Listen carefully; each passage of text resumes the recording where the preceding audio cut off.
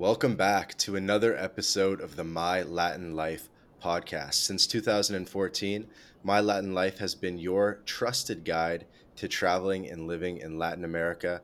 Today, I'm here with a very special guest. His name is Marc Falzon. Hopefully, I'm pronouncing that right. How's it going, Marc? Hey, nice to meet you. You as well, man. And is it Falzon or Falzon? I don't think it matters. I think in France they'd probably say it the way you're saying it, but I've always said Falzon. Falzon. Yeah. Okay, Man, you cool. had that intro down perfectly. I feel like if I was recording an intro, I'd go through it 20 times and mess it up each time. So kudos. And you know what? This is one of the first 10 episodes, so we're happy to have you on. It's a work in progress. Obviously, your current project around Bitcoin Cash in St. Kitts is attracting a lot of attention. You've also documented the Bitcoin movement in El Salvador on the ground. So you've been basically documenting in Latin America and around the world, Thailand as well, Mhm. the adoption of cryptocurrencies in day-to-day usage, Yep. with a specific focus on Latin America, which makes sense.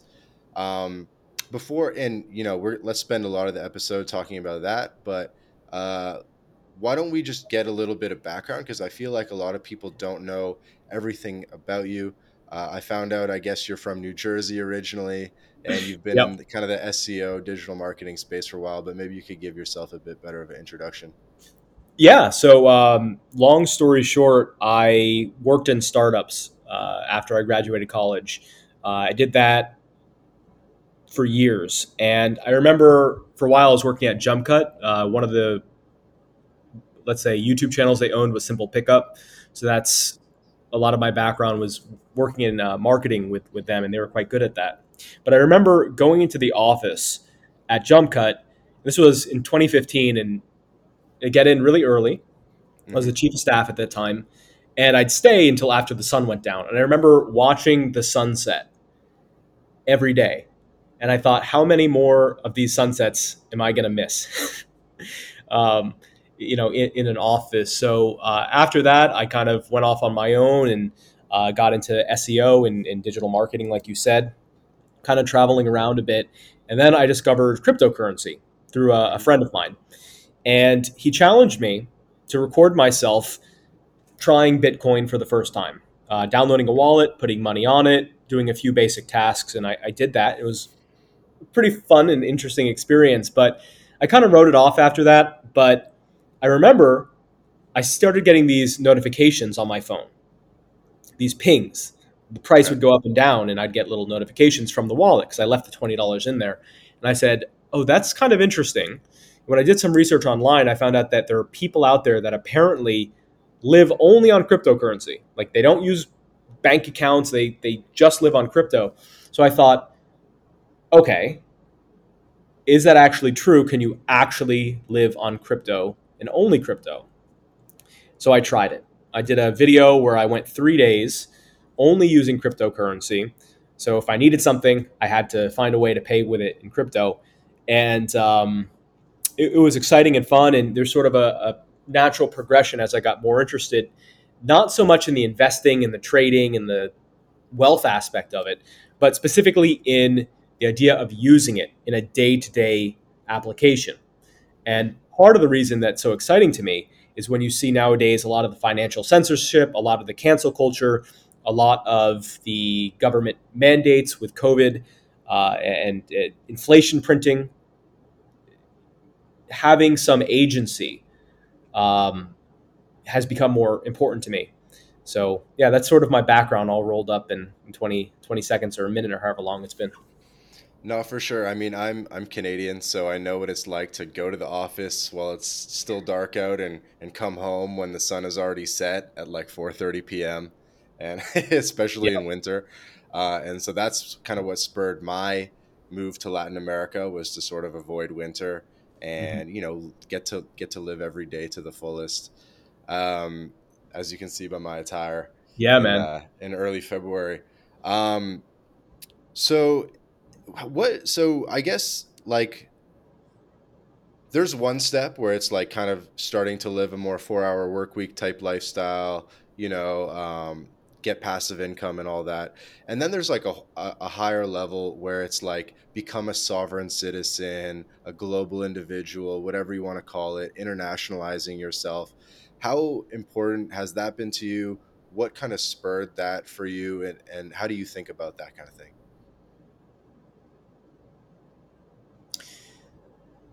So for me, a lot of my travel is based on chasing cryptocurrency and seeing its adoption and Hmm. how it's been used.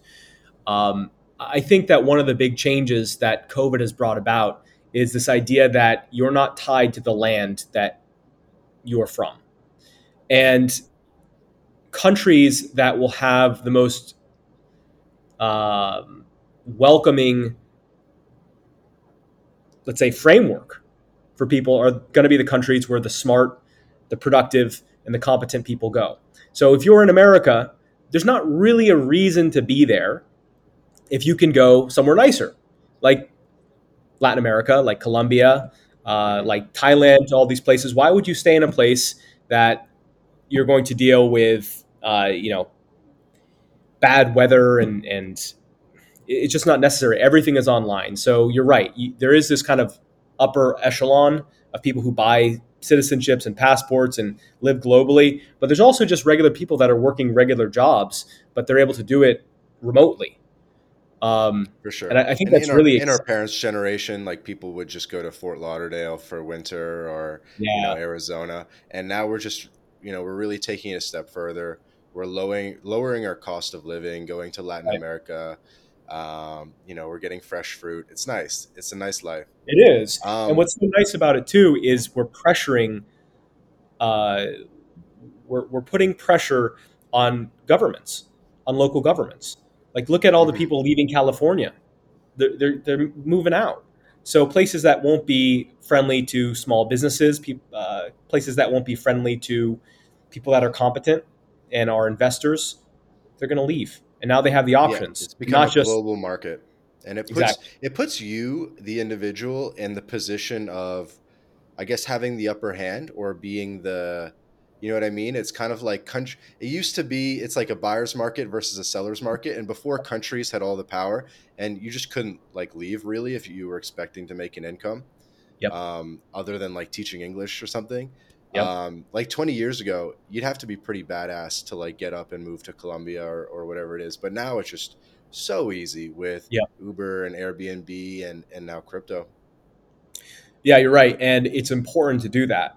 It's so important to get out of whatever your home country is and live abroad, get a broader perspective. And there's not really a compelling reason not to now that everything is so accessible and so easy, so affordable, and also everything is remote. So you can earn an income no matter where you are. Definitely.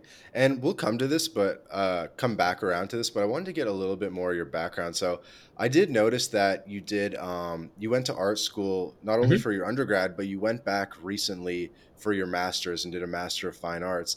And I could tell, like, from your YouTube channel, the production quality was just extremely high from the very first videos.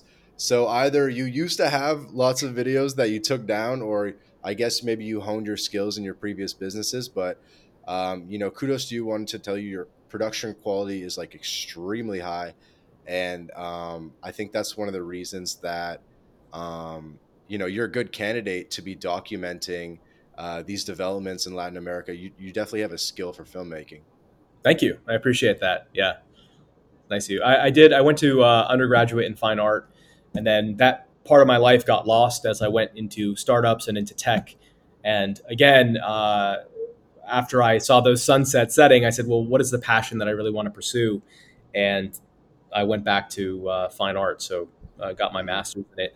Um, but yeah, for me, having production is an important part of my channel just for me to feel good, but I don't really think it's that necessary for anyone else. A lot of my friends do YouTube as well who have far more views and subscribers, and they just have a GoPro. And they're not even using like all the equipment and lights and all the stuff that I fuss with. But whatever makes you happy. And for me, having that polish makes the videos feel satisfying to make. But it also just makes them take longer to make. And so I followed you for like a year, and I remember watching some of the early videos. I guess kind of in Thailand and maybe even before that, the Panama stuff. And I was like, this guy's production quality is like insane for the number of views he's getting. Um, but quality obviously ultimately wins out. Yeah, one of the other important aspects is really having a defined niche. So that's something that I've fought. And if you've seen my channel, I've done all kinds of different content, and you can do that. You can just make whatever you want, not have a niche.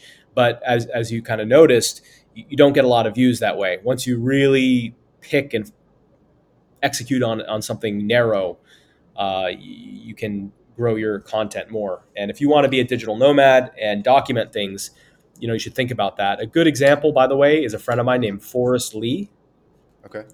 incredible YouTuber. He only talks about one thing: expat life in Thailand. Yeah. And his channel does very well, and he's such a nice guy that it's hard not to watch him. And so, how long have you been a digital nomad for, or primarily location independent?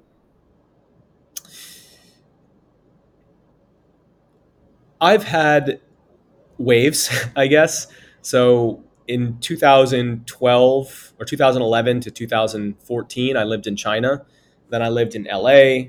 Then I lived in Japan. Then I lived in New Jersey. Now I'm living in St. Kitts. So I kind of go through waves where I start missing just the monotony, I guess, of life in America. So I tend to go back. But it's nice to have the choice of where I want to be. Okay, that's awesome. And yeah, we'll definitely come back to sort of Asia versus Latin America. But I wanted to ask, so what was sort of your on-ramp to crypto? So it was through your friend David Yeah. primarily. Was it primarily Bitcoin at the start or Bitcoin Cash or something else? At the beginning, it was Bitcoin and Bitcoin Cash because those were the two cryptos that were on the Bitcoin.com wallet, which is the first one I was using. Hmm. When I did my 2 day challenge, and I knew they were different, but I didn't know how they were different. And that's something that I learned when I did my 72 hours living in Philadelphia with only crypto, was trying to use Bitcoin versus trying to use Bitcoin Cash and seeing the pros and cons of each of those cryptos. And eventually, over the past couple of years, I've learned about other cryptos and got excited about them. Um, but what really excites me is people using it again as money. So that's the part that I care about. So, I've learned about Dash. I got to meet one of the developers there. Hmm. Zcash is pretty cool. I think one of the most interesting cryptos out there is Monero and FlexUSD. Those are Hmm. incredible cryptos. Definitely. So I think this is a story that is part of the Bitcoin Cash narrative where people sort of realized that Bitcoin was not that great for a medium of exchange. And I mean, I guess that's how Bitcoin Cash even came to be, right? The fork in Mhm. 2017 to allow a higher transaction volume. Mhm. And it seems to, and like long story short, in 2022, it just works. Like BCH Yep. seems to work well. And transactions are closing instantaneously while you're, in the store at the grocery store counter. Mhm. Whereas I think that was kind of the primary issue with Bitcoin, even with the Lightning Network and Layer 2 and blah, blah, blah, or whatever else Salvador is doing, is the transactions just weren't closing while you Mhm. were at the grocery store counter. And because of that, it just wasn't really like working as money. Yeah. When it comes to Bitcoin, the narrative over the past few years has been it's a store of value.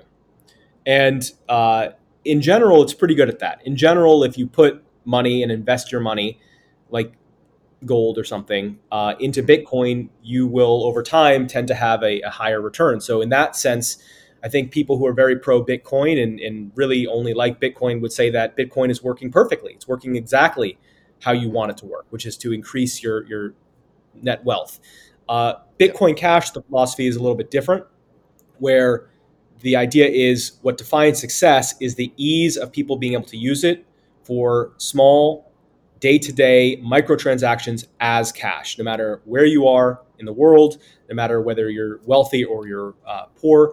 So the cryptos are different. They have a little bit of a different philosophy, even though they, as you pointed out, come from the same place. In 2017, they split, obviously, but before 2017, Bitcoin increased the block size over and Right. over and over. It was always increased. And finally, in 2017, half the community felt like that was the end. It shouldn't keep increasing. We should keep it frozen there. And obviously, the Mhm. other half thought it should continue. Yeah, it definitely makes sense. And so I'm kind of curious about a little bit of the timeline of was Venezuela supposed to be the very first project, but due to visa concerns, you were unable to do that, and then you did El Salvador, or was El Salvador first, and then you wanted to do Venezuela? So originally, I was only going to do Venezuela. I was going to do 5 videos there. I was going to say 2 weeks, 5 short videos, basically showing people in that country using cryptocurrency as money, right? Especially Bitcoin Cash. And that was exciting to me because we've seen the hyperinflation. And in a place like Venezuela, the use of cryptocurrencies, especially like Bitcoin Cash or Dash, which also has a big following in Venezuela, are so useful. Hmm. What ended up happening is COVID made it impossible to go. They actually shut down their embassy in the United States. So as an American, I really had no way Right. to get down there. And So and so you had a successful flip starter. mhm. You raised, I think, 57 BCH, which Yep. is whatever it is. I don't even know, 10 grand, let's say. Um, and I did notice on Reddit there was like a little bit of controversy in terms of like, oh, you didn't complete the project, or Mhm. and obviously you couldn't because of the visa. My immediate, well, I want to know what happened with that, but or would you, what your response would be, but also, dude, couldn't you just like illegally enter from Colombia, like at Leticia at the river there on the Amazon? I've never been, but apparently now I know there's a way in. So I've always wanted to go to Venezuela. Maybe I have a way to sneak in now. So I appreciate that. Yeah, so I did a flip starter, and it was for at the time $15,000 and went up to 17. Uh, when I did a video covering how I raised the money. So, by the way, anyone who wants to raise money in crypto, watch my videos on how to do it. I show you the exact process. Yeah, that's Um, cool. so I raised the money, and I ended up pretty much blowing it all on all camera equipment, which was probably not smart, especially because it went up to $1,600 a year later. But um, I got the money, and after some long period of not being able to get down into Venezuela, I put up a community vote for everyone who funded my flip starter, whether they want me to wait till Venezuela opens or whether they want me to expand into Latin America. I think it was almost unanimous. Everyone said, "Yeah, do Latin America," which Hmm. thank God it happened. That was the best thing that could have ever occurred, was not being able to get to Venezuela, because it led me to El Salvador, which, you know, what's going on in Venezuela is interesting, but what's going on in, or what happened in El Salvador is, or was, fairly historic. So it was good to have someone there and, capturing it. Dude, it was super historic, and you're like one of the primary guys on the ground. And I as well super back this mission of doing all Latin America because there's so many use cases. I mean, I think Argentina is a no brainer. Mm-hmm. You know that there's a BCH community in Argentina. I'm actually looking to talk to one of the guys, Ian Blas, Hmm. who's like one of the co-founders of like BCH Argentina. Awesome. Um, and then so obviously Argentina is a use case, Venezuela is a use case, El Salvador is happening. You're in St. Kitts, which has something amazing happening too. So this Yep. can spring up a little bit everywhere. And so I think it's awesome to cover the whole region. Yeah. Latin America is unbelievably exciting right now, where North America is not. Right. In the crypto world, there's nothing happening there other than regulations, which, regulations are fine, but the necessity of crypto being used as cash is so prevalent for obvious reasons in Latin America and a lot of countries here. And to me, that's really invigorating. And I believe that the countries down here will be in a really good position in the future. because of the investments that they're making now in this new form of currency, as opposed to America, which is printing like what 40% of all the money that's ever been printed in American history in the past year. So one is going one direction, the other is going another. Yeah, definitely. And I guess also to clarify, so you did go to Thailand. You met up with David Bond in Thailand.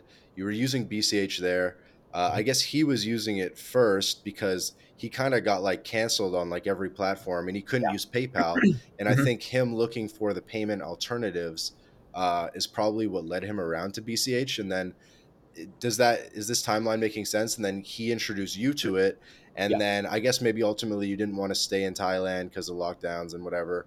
You wanted to come back to the Americas, and then crazy how the exact same software, the same whatever cryptocurrency that's having an active use case in Thailand, and I know that there were meetups and stuff that you guys were going to out there. They're yep, using that exact same thing here, and yep, it's going global. it is. Yeah, there's communities everywhere. There's Australia, there's Japan, there's Thailand, there's all over Latin America. It's really expanding pretty aggressively, especially because of COVID.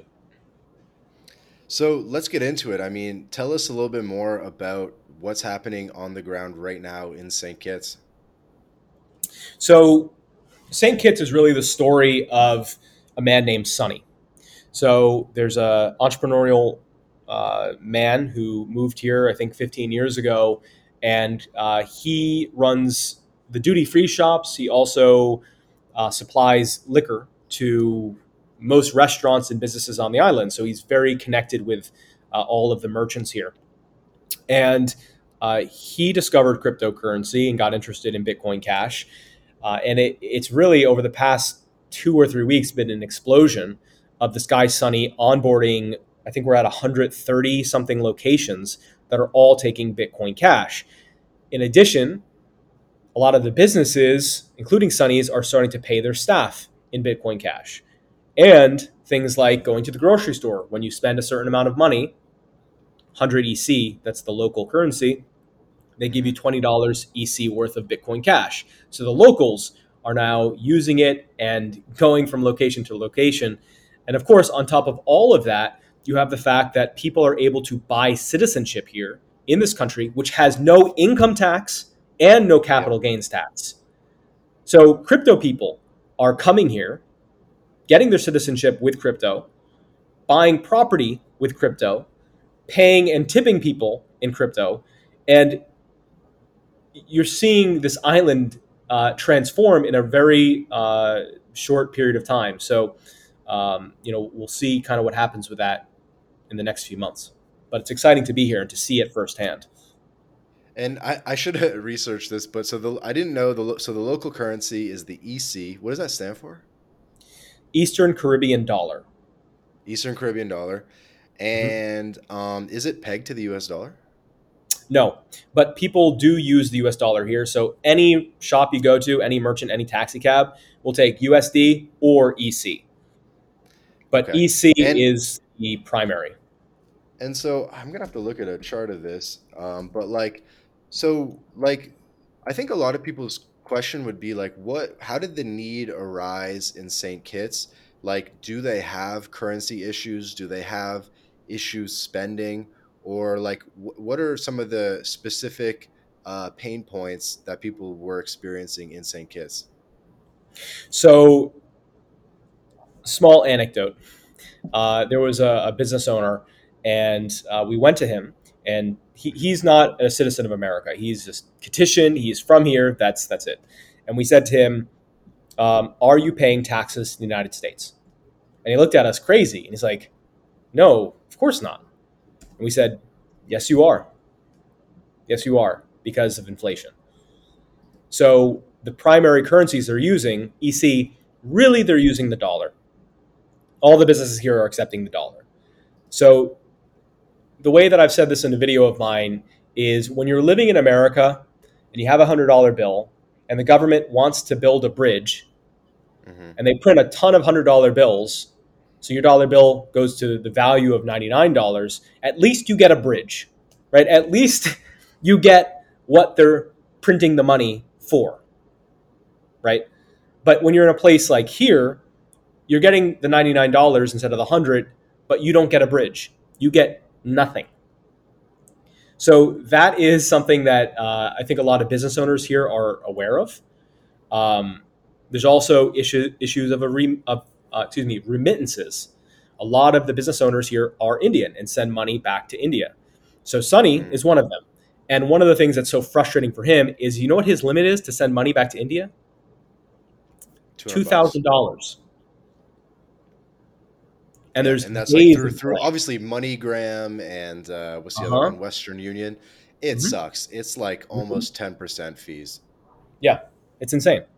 So crypto obviously attacks a lot of these problems at the cost of volatility. However, that's not an issue necessarily. There's always risk with an investment, but business owners here that don't want to deal with the volatility or the risk of, let's say, Bitcoin Cash dropping by 30 or 50% or whatever, they're able to put their money into stablecoin, such as Flex USD, which earns interest. So, it's really, in my opinion, the world will be on crypto at some point, but right now it's early. So it's really the people that are entrepreneurial and maybe are more open to risk that are jumping on board. And because Sonny is that kind of person and he's connected with everyone, it's been a Yeah. really easy transition to have the island change. And of course, you're seeing locals start using it and you're seeing people start talking about it. When you drive through the island, there are signs for Bitcoin Cash. There are stickers on almost all the stores in the port. Uh, People get off the cruise boats. That's an important thing. People get off the cruises. This is where the cruise boats stop, and that's a lot of their money comes from these cruises. Hmm. People coming off the cruises are Westerners that have crypto, and they can come here and spend it. It's like awesome, and they are. No, definitely makes sense. Um, So I was looking at the ECD, and it looks like it's been basically consistent to the US dollar for the past 5 years, at least 1 to 2.7. So the conversion rate's unchanged. So at least in like real dollars, the citizens using the ECD haven't experienced like a devaluation event. Mm-hmm. So they haven't really like experienced the pain of inflation in a direct way. Obviously, your point's very valid that um, American inflation unintentionally sort of taxes like the entire world and especially Latin America or anyone that's sort of pegged to the US dollar. Mm-hmm. Um, but it doesn't seem like, you know, that is enough to spur behavioral change at an individual level. And so I'm curious if part of it is also maybe like access to credit or um, or like in a cynical way, like is part of it just like a marketing play? Do they even really need the BCH like for transactions? I totally get it for remittances, but for transactions, like, could you speak a bit more to that? I'm sure that marketing does play a role in this, for sure, because obviously when you're here, you're seeing the branding everywhere. You're seeing Bitcoin Cash on the signs. They have these LED things or stickers. So people are going to be naturally curious, what the heck is this? But I also Hmm. think that people around the world, even people who don't have, the average salary of an American, everyone's heard of crypto. Hmm. Everyone's heard about this new form of money. And I think that, at least me, I was curious about it. And I think that people get curious and want to try it. And once you try it, it's so funny when you meet people here. In fact, I have this little thing, and anyone who Nice. scans that gets 10 EC. So actually, whoever watches this program, someone's going to scan this and actually get it because this is a live one, I think. But it's always funny when you give this to someone or a local and they use it for the first time.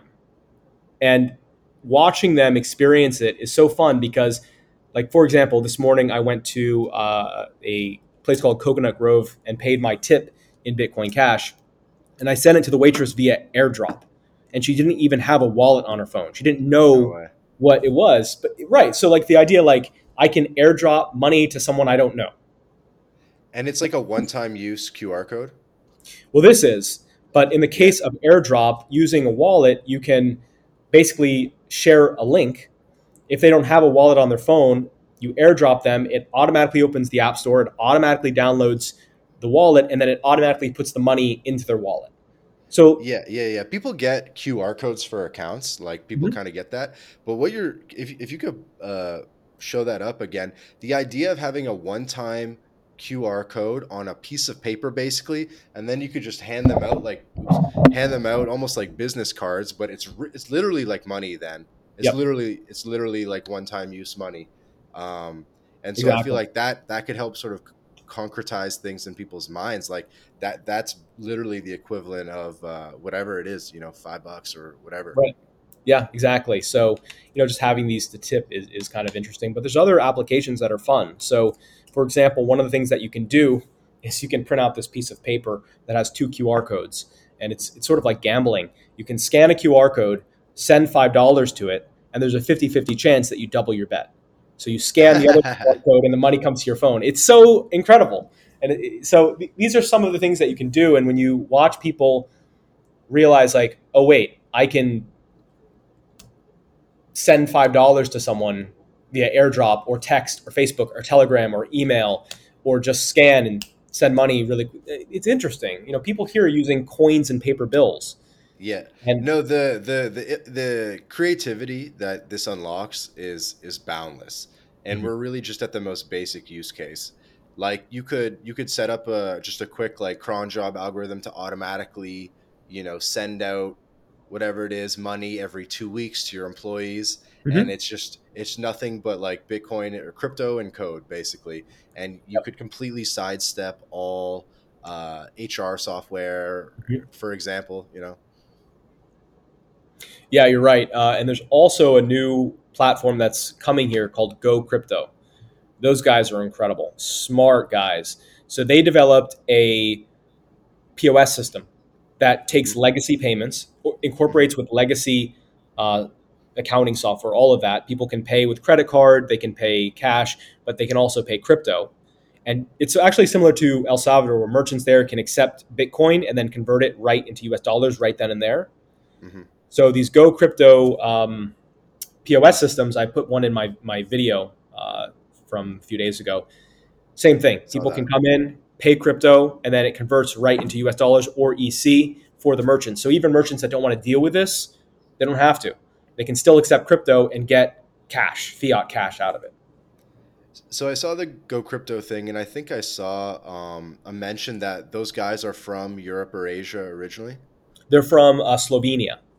Slovenia, and so it just makes me think like who's all down in St. Kitts right now? Like who are all the like cool like tech guys that are running around St. Kitts spending BCH right now?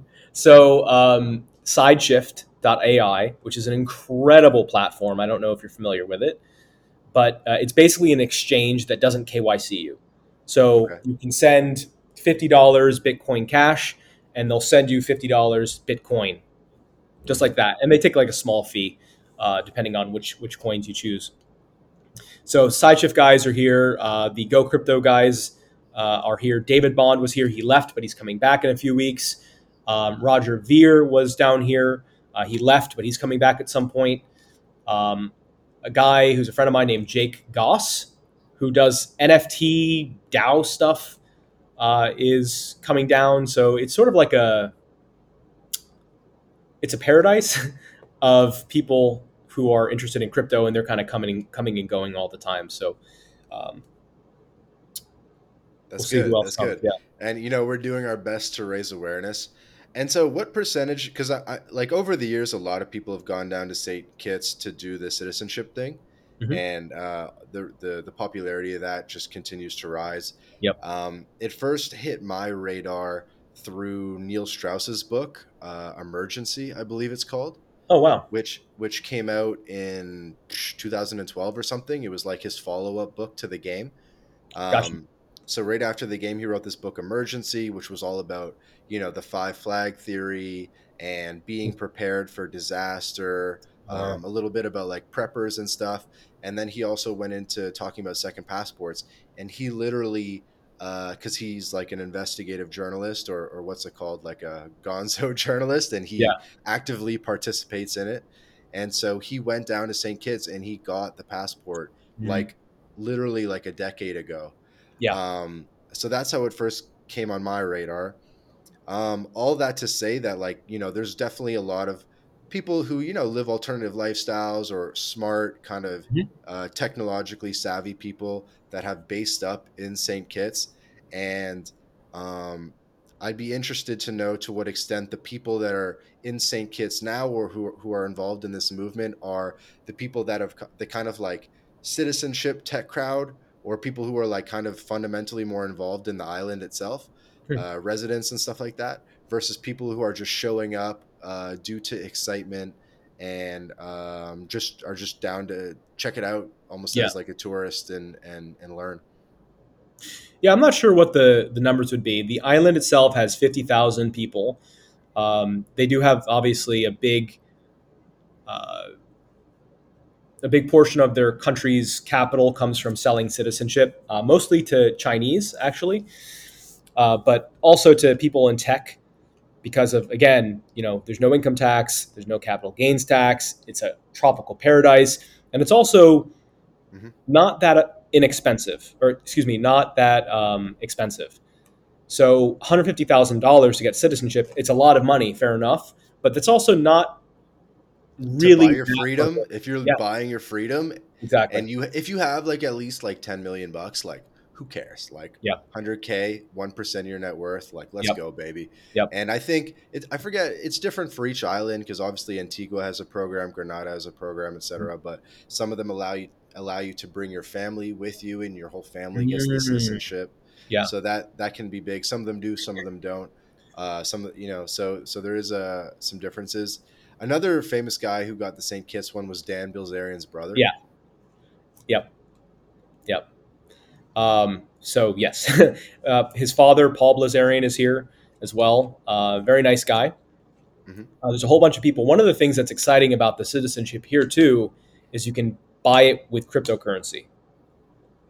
Directly. Yeah, Wow, yeah. So I mean that, and you can pay your lawyer here in cryptocurrency. that's dope. So, just think about that. That's pretty big that you can do that.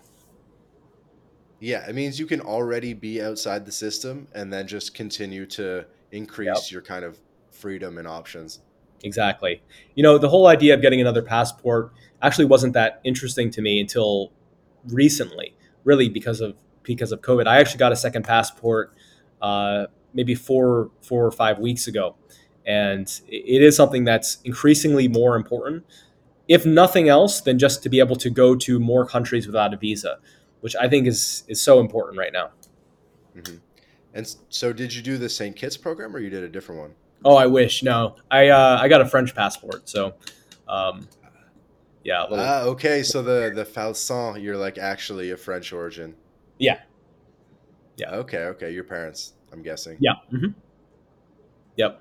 Oh, awesome, makes sense. Yeah, I like, obviously the European one is a super powerful passport to have, and uh, I mean, I think anyone listening to this, we don't have to convince them. Anyone listening to this knows that two passports is literally such a necessity in It this day is. and age. Yeah, and you're taking so much risk to yourself and to your finances by only having one passport. Um, a lot of the people that come down to St. Kitts actually renounce their U.S. citizenship when they come Hmm. and Hmm. just opt out of the entire system over there, which, as time goes on, looks more and more attractive to me. No, I get it, man. I mean, I told you this offline, but My Latin Life, that's actually one of the big pushes we're doing now, is we're moving away from the stuff we used to talk about, kind of more dating and stuff in Latin Mhm. America, and we're really getting into second passports, second residencies, international tax strategies, moving offshore, moving abroad, just internationalizing your life. I Yep. mean, I like, if I was American, and maybe I am as well. Sure, I'll say, yeah, I'm Canadian American. I mean, I think it, like, I'm not going to renounce my U.S. citizenship. I mean, the U.S. is still, the biggest market in the world. Mhm. Um, I still have family there and everything. I'm not giving it up, but you could. But like, even if you're not planning to give up your primary citizenship, getting a second option is unbelievably important. Yep. And then Latin America, maybe this will kind of come up throughout your series as like a maybe like a side theme, but Latin America is really like the best region to get a second passport. Hmm. Europe as well, because in Asia, if you naturalize in a country, you have to give up your previous citizenship. They Yep. only recognize one citizenship. You'd have to give up whatever. But in Latin America and Europe, they recognize dual citizenship. And Hmm. Latin America just makes it very easy. Like, there's 20 countries in Latin America thereabouts. There's another 10 or 15 in the Caribbean. So you really have a lot to choose from. You have a lot of different options, jurisdictions, and they all have like pretty chill requirements. They've all Hmm. historically, literally for 150 years straight, they've all been pretty pro immigration. Oh wow. Um, and you can, if you have like social security or some sort of passive income, or you have even just enough money for like a bank deposit. Depends on the country, but Latin America is like really like the golden land of like second residency opportunities.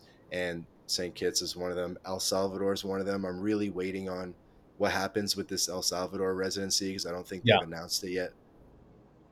Yeah. With El Salvador, they said that you can invest. I think it's 3 Bitcoin, Yeah, and you get citizenship.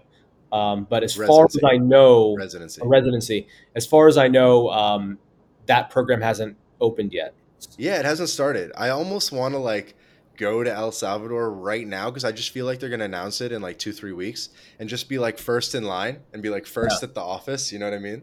El Salvador is an awesome country, and funny enough, best salmon I've ever had in my life is in El Salvador. Surprisingly incredible. I don't know why. Better than Japan, better than Alaska, better than New York. It's You there. know what you know what this is a random tangent, but I don't know why Latin Americans are like super obsessed with salmon. I don't really think it's like from this region, but like every like supermarket has salmon, and like Yeah, if you go out to dinner, they all have salmon on the menu and stuff. And I'm like, where does all I've this salmon noticed come that. Yeah, but El Salvador, man, it's. I love that country. I'm so excited to go back at some point in the next year, and it is interesting to see what's happening with Bitcoin and uh, how it will progress. Yeah, so let's do a bit of a comparison of El Salvador versus St. Kitts. I think this is actually like one of the biggest themes that people would take away from this discussion, and also one of the biggest themes that you're trying to show through your channel, which Mhm. is that the the Bitcoin movement in El Salvador is actually quite top down, Yes. whereas what's interesting and unique about the movement that you're documenting in St. Kitts is that it's very bottom up and that it's very grassroots. Yeah. Yes. That's pretty much everything distilled down. So that's an upcoming video topic of mine. It's something that I've obviously been thinking a lot about, and it's not just about what direction, let's say, the crypto is flowing, whether it's top down or bottom up. But it's also the fact that in El Salvador, if you go, what you'll discover is no one takes Bitcoin. I mean, don't get me wrong, they're mandated by law to accept Bitcoin. They have to take it if you ask, but they won't take it. And up to now, there hasn't been any punishment or enforcement of that. If you go to the Bitcoin beach, which is the only part of El Salvador where Mhm. cryptocurrency was grassroots, that's what caused it to spread to the whole country. Is there's a small beach called El Zante, Yep. Bitcoin Beach. There, yeah, everyone will take Bitcoin. Well, they won't really take Bitcoin. They'll take their own internal system called the Bitcoin Beach, which is a custodial. Anyway, I don't want to get to the nitty gritty, but by and large, yeah, Bitcoin is grassroots in El Zante and Bitcoin Beach. But once you're out of there, once you're in San Salvador, the main city, no one will take Bitcoin. No one wants it. No one has it. Um, Large businesses like McDonald's, Starbucks, they do take it, but that's about it. In El Salvador, it's a completely different thing. Or excuse me, in St. Kitts and Nevis, it's a totally different thing where no one is required to take it, but almost everyone does. And even people that don't take it, they still have, most of them, a crypto wallet on their phone where they're able to send and receive it. Mhm. So you just see it everywhere here. So it's just so funny where, people are naturally resistant to things you try to force them to do. And that's been really obvious when you look at these two countries. Hmm. And I think in El Salvador, one of the big revelations that you helped sort of reveal, and not to be negative about the country, obviously they're making a good effort, but there's Mhm. been problems with like Chivo and the centralization of it and just like rules around it. You need an El Salvadorian phone number, things like that. So just like a lot of the mechanics day to day aren't functioning, probably in part because it's not grassroots. That's part of it. So it was also rushed out. There's also no public information. So here's a few, let's say, concerning elements of El Salvador in Bitcoin there. Number one, they gave out $30 of Bitcoin to all of their citizens. Yep. The country claims that it's 3 million citizens that actually got the $30 of Bitcoin. Here's the problem with that: that would have cost them over 2,000 Bitcoins. At the time they made the announcement that 3 million people got $30 of Bitcoin, they only had 1,300 or 400 Bitcoins that they had purchased. Ghost Bitcoins. You can't invent Bitcoins out of thin air. That's one of the most important and critical aspects of cryptocurrency, is that it's not a fractional reserve. That's fundamental to cryptocurrency, right? The whole problem with the fiat system, with the countries around the world disconnecting gold from the dollar, already happened in the first week of El Salvador making Bitcoin the national currency. That's a huge problem. Um, the And other so are thing that people you, on the ground like saying they haven't received their money yet? Or has everyone received it, but it's kind of like where did it come from? so that's a good question. It's a complex way. It's complex to answer that. There's no verifiable way to show how many people have gotten Bitcoin, how many people have downloaded the app, right? It's just the president of the country just tweeting it, and then we believe him. There's nothing verifying anything. Another great part about Bitcoin is you can have a wallet. And with your wallet, anyone can monitor how much Bitcoin is in there. The wallets of El Salvador are private. No one knows. There's no internal government agency that is keeping track of how much Bitcoin they actually have, where it's going, where it's being sent to, where it's being kept. There's no public oversight. There's no independent committee. It's all invisible, being traded on the personal phone of the president of the country, who claims that he's given out more Bitcoin than he's ever purchased. And on top of all of that, he's using public funds to buy the Bitcoins. He has $150 million that he um, set up as a public trust to cover the high fees of the Bitcoin network. And in addition to all of that, they didn't disclose the fact that they're not even using Bitcoin internally for their payment rails. They're using a completely different cryptocurrency called Algorand.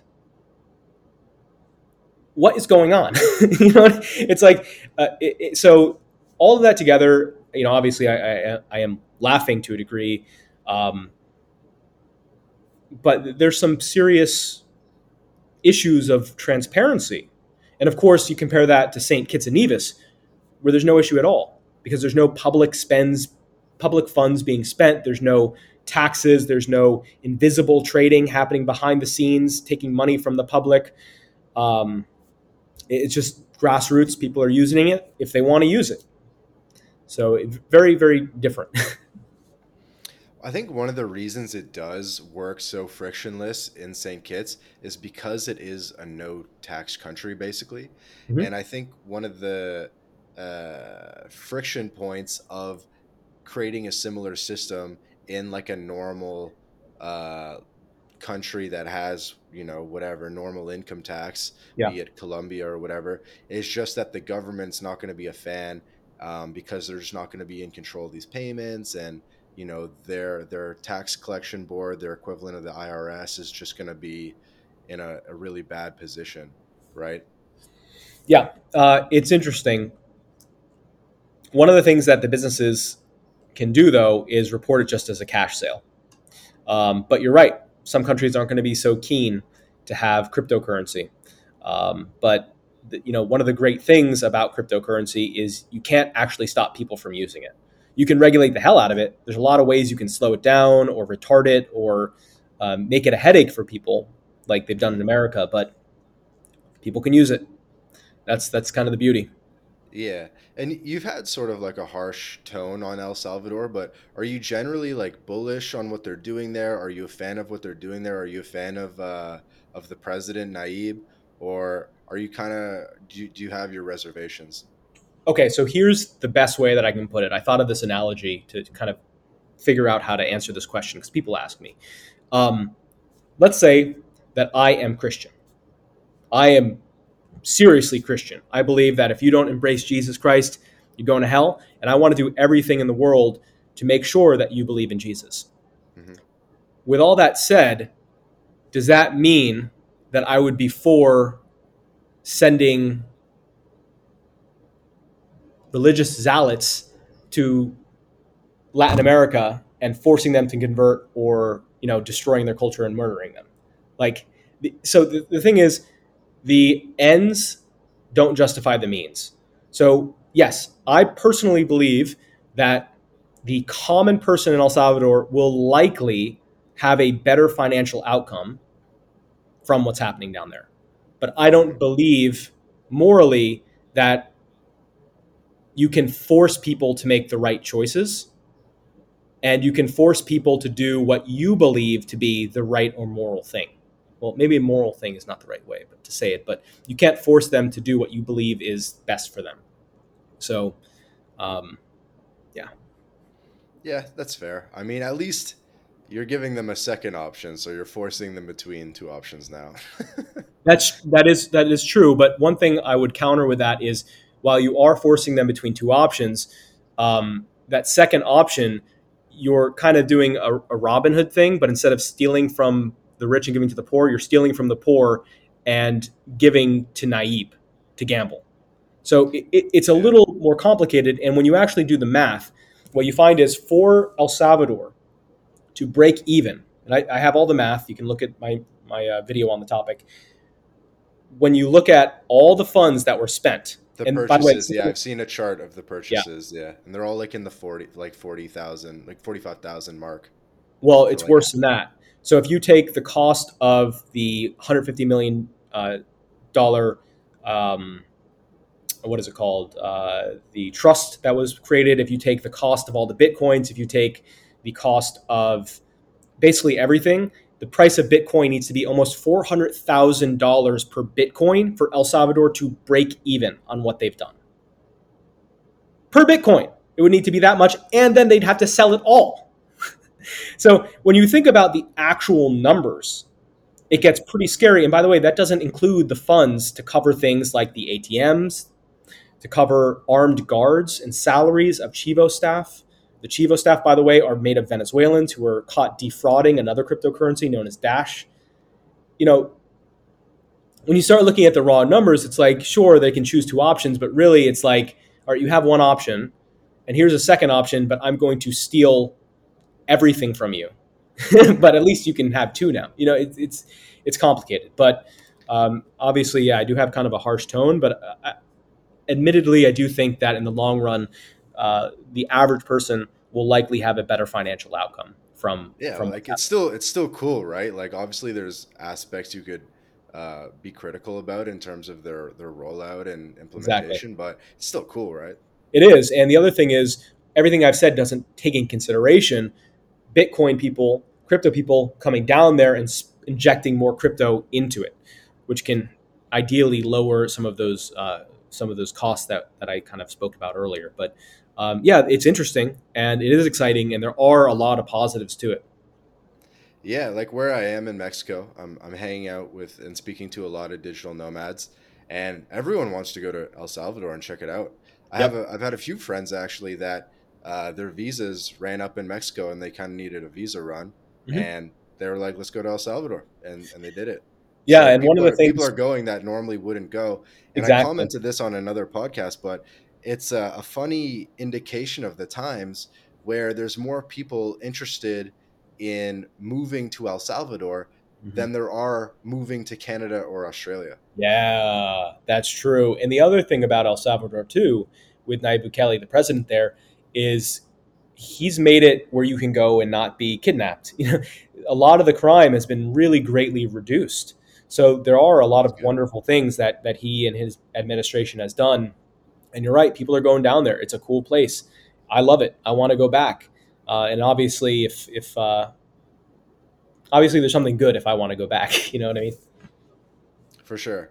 So, what do you think? Actually, let's do like I don't know how much time you have because we are coming up to the hour mark. Because I definitely like, would you be able to go over an hour? Yeah, but I might need to plug in my computer at some point. Okay, okay. We'll keep it like relatively brief because I wanted to ask just kind of about a little bit more about St. Kitts, bring it back to that, and then kind of what's up next and what's the plan for 2022. I'm gonna ask you a bit of a hard question that I feel is like my like faux journalist duty about St. Kitts, and Yep. it's basically about Roger Ver, however you pronounce it. Beer, yeah. And so some of the critics online would say that what appears to be a grassroots movement on the ground is basically just Roger Ver sort of like financing Hmm. this movement because he has a lot of incentive to do so as like a Hmm. large BCH holder and founder, and then also he lives in St. Kitts, so he's right there, and Totally. he can go talk to Sonny and whoever else, and obviously I believe you've met with him, David Bond's Yep. met with him, etc. And so um what's to say that there's you know what I mean, that it's not just like a well calculated thing. So let's say it is. Let's say it's 100% calculated. Every element, everything has been paid and pushed, and it's totally made like that. What is the outcome of that? That people can still choose whether they want to use it or not. They want Hmm. to take Roger Vere's money from Bitcoin Cash, fine. If they want to take it and convert it into Bitcoin, fine. If they want to take it, convert it into stablecoin, fine. If they want to take it, convert it into fiat, fine. So I guess you know the motive for Roger Ver in this scenario is to have the island have better freedom, people to have agency. And I guess I don't, Hmm. for the critics, even if that scenario is true, I don't see anything even remotely wrong with it. Yeah, neither do I don't see anything wrong with it. I don't see, like, obviously, freedom needs to be like promoted by someone and sort of organized by someone, so I don't see a problem with it at all. But I think just people would be curious about maybe the extent of his involvement, or um I guess yeah, I don't know. I mean, I think fundamentally, like, BCH seems to be like the currency that works, Mhm. and it's been around for 5 years. It's doing well. It seems 5 years is a lot in the cryptocurrency It space, is, yeah, yeah, and I think we are going to see a trend where a lot of these shit coins, excuse my language, and these other things that have been pumped up. I think people are gonna realize that there's not a lot of utility there, and I think there will be right, sort of a shift at some point, when we start going into maybe like a more recessionary environment at a macro scale. I think people will start to move out of the shitcoins and into stuff that has a track record, that yep, has a higher asymmetric potential growth, which I yep, think BCH has. I mean, it's never really fallen below like 250 a coin or whatever in the past 5 years, and obviously it's hit pretty high all time highs. I think it was like in the 4,000s, and right now the coin's like under like 300 a coin, and hmm, so it's pretty much at like the bottom yep, of its range. And so I think fundamentally, like, when I look at it, I'm like, yeah, like this is yep, asymmetric for sure. That was a bit of a tangent, but I mean, I think obviously the project has a lot of merit, and I'm almost just like, why is it only like Roger Ver and like this island? Like, why isn't this like, it is popping up everywhere? yeah. But I feel like he like, and then like, what's up with Kim.com? How is he so involved? So yeah, Kim.com is coming out with a Bitcoin Cash powered tool. So that'll be coming out soon. I've actually had the opportunity to speak with him once. I have a new flip starter that's out now, and he donated to it. So that's sort of Hmm. the connection there. But um, yeah, Bitcoin Cash is interesting because it's sort of the coin that works really well, but it's not very sexy. You know what I mean?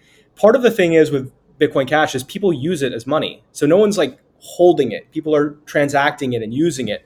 So as opposed to like Shiba, which is like a very sexy, cool coin that blew up on Twitter, a while ago. Um, and one of the things that I've noticed, just like you, is when it comes to Bitcoin Cash, there's like very few because it doesn't have that sexiness to it. Like Elon Musk of Bitcoin Cash, right? Roger Ver is sort of like the only one. He's sort of this like nerdy tech guy, right? Um, Yeah, like there's not a lot of evangelists. Like yeah, there's grassroots usage and there's real street adoption everywhere from yep, Thailand to St. Kitts. But there's not a lot of like big Silicon Valley guys or evangelists that are really like on board. And this can change yep, in an instant, and I really think it will. I think it just takes one guy or one, Wall Street fund to put a big bet in. But like, why yep. why hasn't that happened to date? I don't know. I have no idea. I think a lot of it has to do with the fact that in crypto, hype is so important. And Hmm. most people, especially now, don't look at fundamentals, right? The coins that are doing well now, like think about Solana. It's like this centralized coin that the network just goes down. It's like, Hmm. why? You know what I mean? Like, why? There's smart BCH. Why would you use Solana? So, I think that you're right. This dip is here, this bear market, and it'll probably eliminate a lot of cryptos that don't have use cases. And the ones that do, I think, are going to stay around, and maybe they'll get some attention or not. I guess with me personally, I'm excited by stuff that works. So I'm doing a lot of Bitcoin Cash content now, and I've thought about like, it's interesting that other people aren't also making content, and maybe that'll change, maybe it won't. But I'll continue using and talking about Bitcoin Cash and Monero and any other cryptocurrency that has use cases and works, because to me that's sort of what's important. But I don't know why a lot of people aren't jumping on it, but man, this thing hasn't hit its moon. There's so much potential. There's so much opportunity in it that I feel like a few big influencers getting in it could cause the price to really jump. And maybe that'll happen, or maybe not. I don't know. Yeah, that's fair. That's fair. I definitely am bullish on BCH for sure. Um, so what is kind of the game plan for 2022? Are you going to make it to Argentina, to Venezuela, other spots around Latin America, and keep the series going? Yeah. So right now I'm doing a flip starter. For those who don't know, a flip starter is a crowdfunding website where people can donate Bitcoin Cash to a project idea that you have. The way it works is if you don't 100% meet your goal, you get nothing, and all the Bitcoin Cash goes back to everyone else. Hmm. And what you're campaigning about doesn't have to be anything related to Bitcoin Cash. You can campaign to buy a Lamborghini if you want. You probably won't get funded, but you can do anything. And this platform is incredible because it can't be silenced. Regardless of what you think about Kyle Rittenhouse, he had his it's not his OnlyFans. What is it called? What's the other Kickstarter. Kickstarter? No, it's the other one. Anyway, there's There's one a that few GoFundMe. Patreon, GoFundMe. GoFundMe. I wish it was his OnlyFans, but he had a GoFundMe up and it got financially censored, so they stopped donations from going through. Hmm. So you actually couldn't donate to the guy. And we've seen this too with the Canadian trucker convoy, and Yep. they raised like 8 million, and GoFundMe or whoever was Yep. only released like 1 million, and they only released the 1 million after like significant public pressure. It's insane. So crypto solves this. And I know that's sort of like the meme crypto solves this, but it really does. So Flipstarter lets you put up a campaign. So for me, I have a campaign on the website that's up that, to be honest, is a little ambitious. I'm asking for a lot. Basically, the equivalent at the time of raising it was $250,000. Basically, to afford me to go to every country in the world that has adoption over the next year. So Russia's talking about some stuff. Might go to Russia, Nigeria, uh, El Salvador again. Obviously, stay here in St. Kitts. So go to any place. Slovenia, that's actually a big one where crypto adoption is going on. So I'll be going to all those places. My flip starter's up. Anyone in the world who thinks what I'm doing is useful can go pledge to it. And if it fails, because again, it is an aggressive number, if it fails, I'll still be doing the same. I'll still be going out to all those countries and doing everything that I'm asking people to give me money for. I'll still be doing it, probably just at a slower rate. But Yeah, I like it. And so we'll obviously link up the flip starter in the show notes for this video. So we'll make sure and promote that. This is your second flip starter, right? After it the is. first one. Yeah. Well, it's actually my third. So I did a second one, which was kind of a joke flip starter, where I raised $5. Now it cost $200 to set the thing up, so I ended up losing 150 or $195. But we did a really fun video. It's actually on David Bond's channel. I'll send it to you later. But it's a hilarious video about how Flipstarter works, and we actually launched a Flipstarter that was the smallest Flipstarter ever made. There you go. Yeah. You're just breaking records left and right. No, it's good. I mean, a little proof of concept. And then what is use.cash? Interesting. So use.cash is two things. One, it's just a resource. Okay, I'll tell you a story.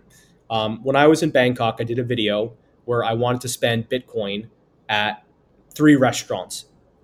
So in Bangkok, there's a bunch of restaurants that say they do. There's all kinds of maps like coinmaps.org and all these maps. So I went to them and basically found out that I had a 50% success rate. 50% of the places I went said, yeah, we took that a year ago, but that was a year ago. We took that 2 years ago. So I realized that's kind of a problem. So I had an assistant there that I hired that physically went to every single location in Bangkok that said they took it. And I had her put in a spreadsheet whether they do or they don't. So now I had an updated, accurate map of the places that actually accept crypto so I can do my video. And I said, well, what's stopping me from making software, a platform where people can self-report whether places Mm, accept crypto and even add locations to the map where it's yeah. geotagged, so you actually have to be in the area of the restaurant to say that it's accepting crypto. Open it up to any crypto, not just Bitcoin Cash or Bitcoin, but really any of them. So I started developing that. That's almost done. So in addition to that's use.cash, maps.use.cash. The other part Yep. of use.cash are tools and tutorial videos for merchants, for people who are interested in taking cryptocurrency at their business, but have no idea how because they're boomers or whatever. They can go to my site and just very clean tutorial videos that show them here's how to download your register app, here's how to accept it. So that tutorial library will continue growing over the next year. Makes sense. It makes me think of like there's some websites where it's like dog friendly restaurants or like pet Yeah, friendly. yeah, So it's just like like that. it's like crypto friendly. And Yep. then so my thought would be that the main benefit for a consumer facing business for like a restaurant or something would be that they're not paying the credit card fees, Hmm. which are really high, right? It's like 3 to 5% Yep. of every transaction. And so Yep. would that be the main benefit that they're not paying those credit card transaction fees, or what do you see as the main benefits for businesses for adopting crypto? Right. So it's all the benefits of just accepting cash without having to handle physical cash. So again, avoiding credit card fees, the ease of having everything just be digital as opposed to dealing with coins and all of that.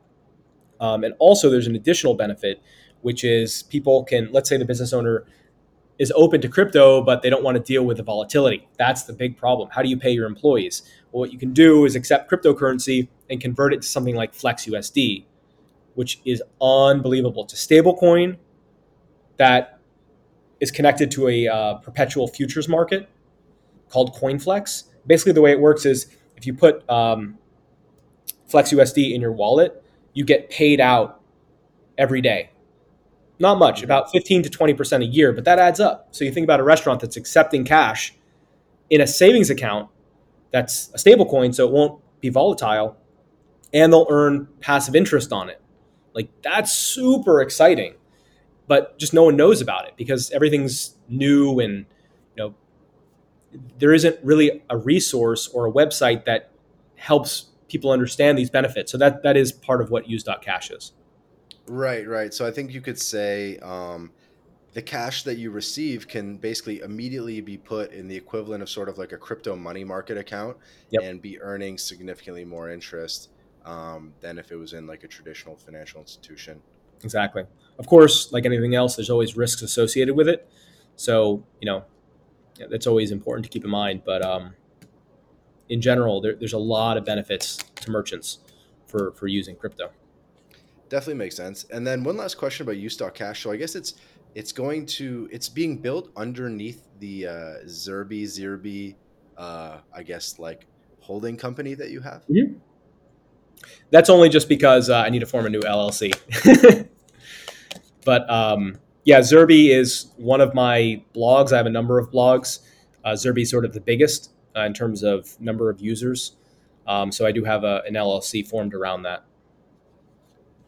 Cool. And yeah, man, pretty much wrapping up here. I was curious, so what's it like in the ground in St. Kitts? Are the beaches nice? Like how's yeah, I feel like you went the right time of year, in winter. Like how's St. Kitts?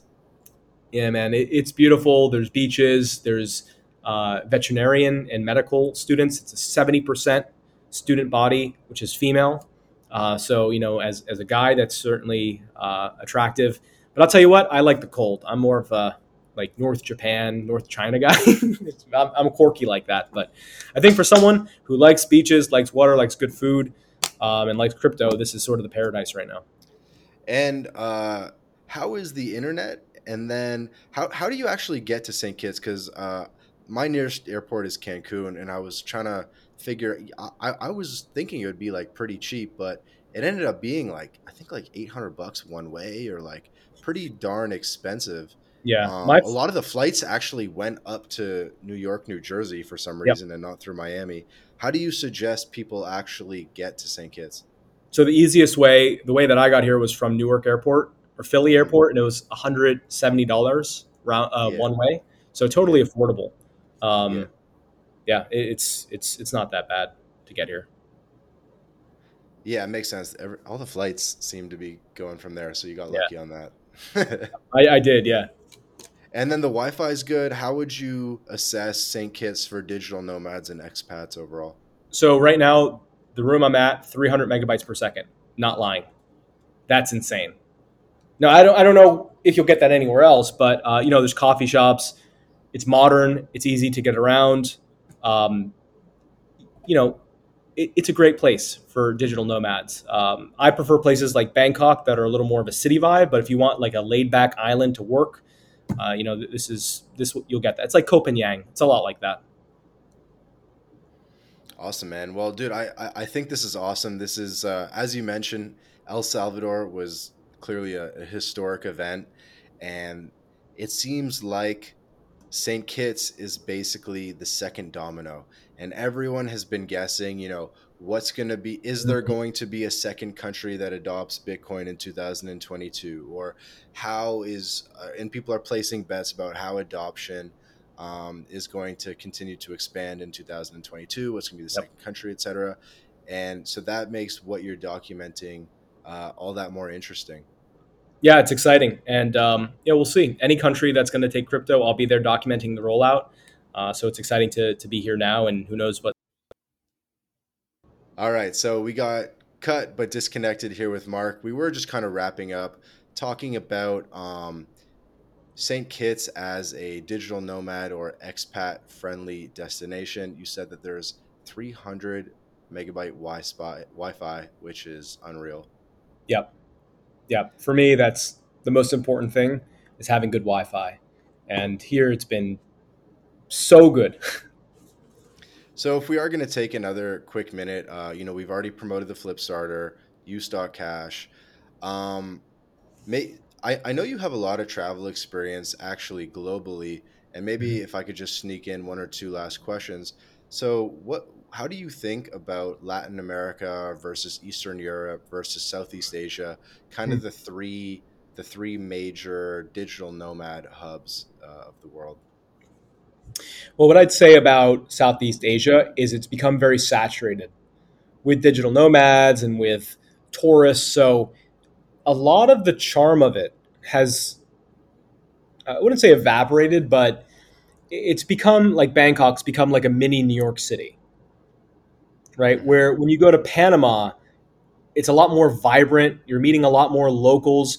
One of the funny things about Bangkok is you can meet and be friends with just expats, Hmm. and you never have to interact with anyone else. But when you're in a place like Panama or Colombia or St. Kitts, you're interacting with more locals, and um, there's something to be said about getting out of your home country and going somewhere that's a little bit foreign to you, somewhere that's not completely comfortable. And I feel like you can get that in Latin America more than Southeast Asia in a lot of cases. Yeah, so you like Latin America. Damn, I had another quick question. Um, wow, I lost it. We lost our momentum. But no, I guess my question would be, so in Asia is opening up probably in 2022. We're going to see. We Yeah. got the Olympics and everything. I think you're dedicated to documenting crypto adoption wherever it may be. What's your Yep. prediction for which region will sort of be leading in Hmm. adoption, but then also in sort of like technological advancement? Because those things might be different. We might see a Yeah. wave of adoption in Nigeria and Africa Yep. and things like that. So, So I'd say one of the most exciting places in terms of infrastructure, crypto infrastructure, is in Slovenia. So that is definitely a place I'll be going, and that's because of hmm those Go Crypto guys. hmm They're doing stuff that takes every problem with cryptocurrency for a merchant and just eradicates it. They're doing some really great stuff. So, in terms of adoption, you're likely going to see places in Latin America. So it's going to be countries like Panama, who's already talking about it. The other hmm islands here hmm are likely going to be using it. Obviously, places like Africa, it's super useful. hmm I don't know if the governments would, you know, let it happen. But who knows? We'll see. China, no way. They're making their own digital currency, their digital right. yuan, which I will be covering. Hopefully, I make it out of the country alive. But Yeah, I think I do want to ask you a bit about China because mhm, been exposed to the region for such a long time. yeah, Um, at a Caribbean perspective, I mean, I think there's 8 countries using the Eastern Caribbean dollar or whatever it's called, the yeah, ECD, and then I mean, there's lots of countries in the Caribbean. Do you see the adoption of BCH that you're seeing in St. Kitts? Do you see that spreading out to other Caribbean islands? yes. Saint Martin is the next big one. So you're very likely very soon going to see. I mean, there's already places there that are taking it now because of what's happening here, but I think that's going to be the next fire to really be lit. Also, Antigua.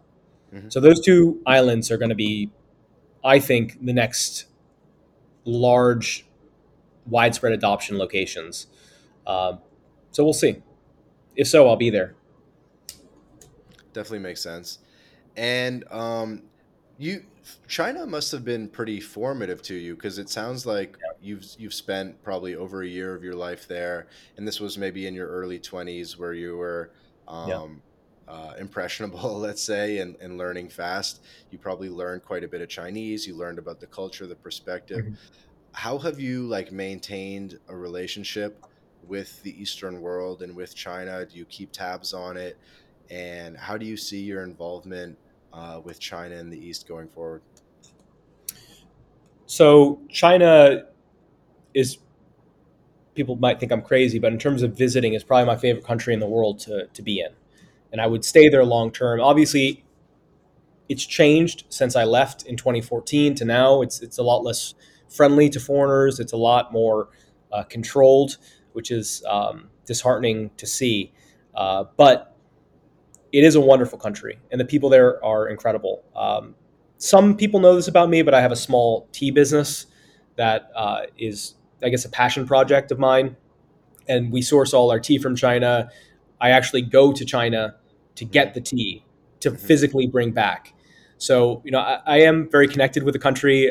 Prior to COVID, I would go every 1 or 2 years, either to Hong Kong or to the mainland. And once COVID restrictions ease up and I don't have to get an anal swab to get into the country, I'll definitely be returning on a regular basis. It's an incredible, vibrant. country, assuming you can look past the fact that the negative things I'm saying right now would put me in jail if I go back. You kind of you remind me of, I don't know if you know who this is, but Tynan. He's like this guy that was famous for living in his van. Oh, He was like, I think he was like in the book The Game, and lived in his van in Las Vegas, and loves tea and minimalism and internet marketing and stuff. wow, Okay. that sounds a lot like me. That's interesting. Okay, I'll I'll know. send you a link. I'll send you a Yeah, link. man. By the way, you're also gonna have to put in a word with David Bond. Maybe I'll try to get him on the show as well. Be I can cool get him to, on the show for you. yeah, Yeah, it'd be cool to hear his perspective. yeah. He's got Um, some, by the way, not to cut you off, but the most interesting story in the world I've ever heard about crypto adoption is from David. And you know it. You heard you recited some of it, but the details of that story are fascinating. Why he got into Bitcoin and specifically Bitcoin Cash. Uh, mhm. anyway, I'm sure when he comes on your show, he can fill you in on that. Yeah, for sure. And then, yeah, so we're just wrapping up. Obviously, I don't think I ever told you. I just wanted to thank you again so much for coming on. I really appreciate it, to help kind of break the news about what's going on in terms of crypto adoption in Latin America and the Caribbean. You heard it here first. The next islands, the next dominoes to fall are Antigua and Saint Martin, Yep. The French Dutch island. Yep. All Yep. right, Hey we'll man, see how thanks so it. much for talking, and I'm really excited to I'm seeing so much, but I can only put so much out in my video. So getting just to have a raw conversation is really fun, and yeah, thanks, man. Yeah, I think it's a different format, and I think it'll give people a chance to sort of feel like a closer, different relationship to you, and get more committed to your content and following your journey, as I will be. Thanks, man. Appreciate it. You know what? And here's my last thought or tip: is any country that has like an unofficial exchange rate. So say like, how in Argentina, the Argentine peso, you actually get 2 for 1 if you bring Hmm. U.S. dollars down. Hmm. It's called the blue rate. That's The like incredible. This is called like the Mercado Azul, or like Hmm. and so the official rate is like 100 to 1. But if you Wow. go down with U.S. dollars, and you go to like the money changers on the corner, basically, you'll get 200 to 1. Wow. So that's like the hack. That's why like you're going to start seeing a lot of digital nomads. You are seeing that head down to Argentina, because if Huh. they just come down from the States with like $2,000 US, they could live for like half a year. Like That's insane. Wow. it's so cheap, the country. Yeah, everyone It, wants U.S. dollars. That's why. yeah, especially Argentines, because they can't get the money out. If you go to an ATM, the Yeah. fee is like $10 to take money out, and the limit is like Wow. $60. So Wow. costs like $10 to get like $60 out. You know what I mean? So it's like insane. And so I see like the Argentine use case to be like extremely strong, but also like Mhm. you'll have fun while you're there. It won't be like this insane dangerous mission that like Venezuela will be. So I think Yeah, like you can be like doing trendy stuff in Buenos Aires and stuff, but you'll be able to, and you can that's so kind of see cool. like, can I, if they'll accept US dollars, but maybe they'll accept Bitcoin Cash, and then Yeah. maybe you could try to exchange Bitcoin Cash for Argentine pesos at the blue rate. Yeah. That's fascinating. Yeah. Cool, man. Well, thanks so much. I'm gonna have to go check that out. Take a For little sure, vacation. bro. Thanks again for coming on. This was a really interesting discussion. All right. Thanks, man. Talk to you soon. Cheers.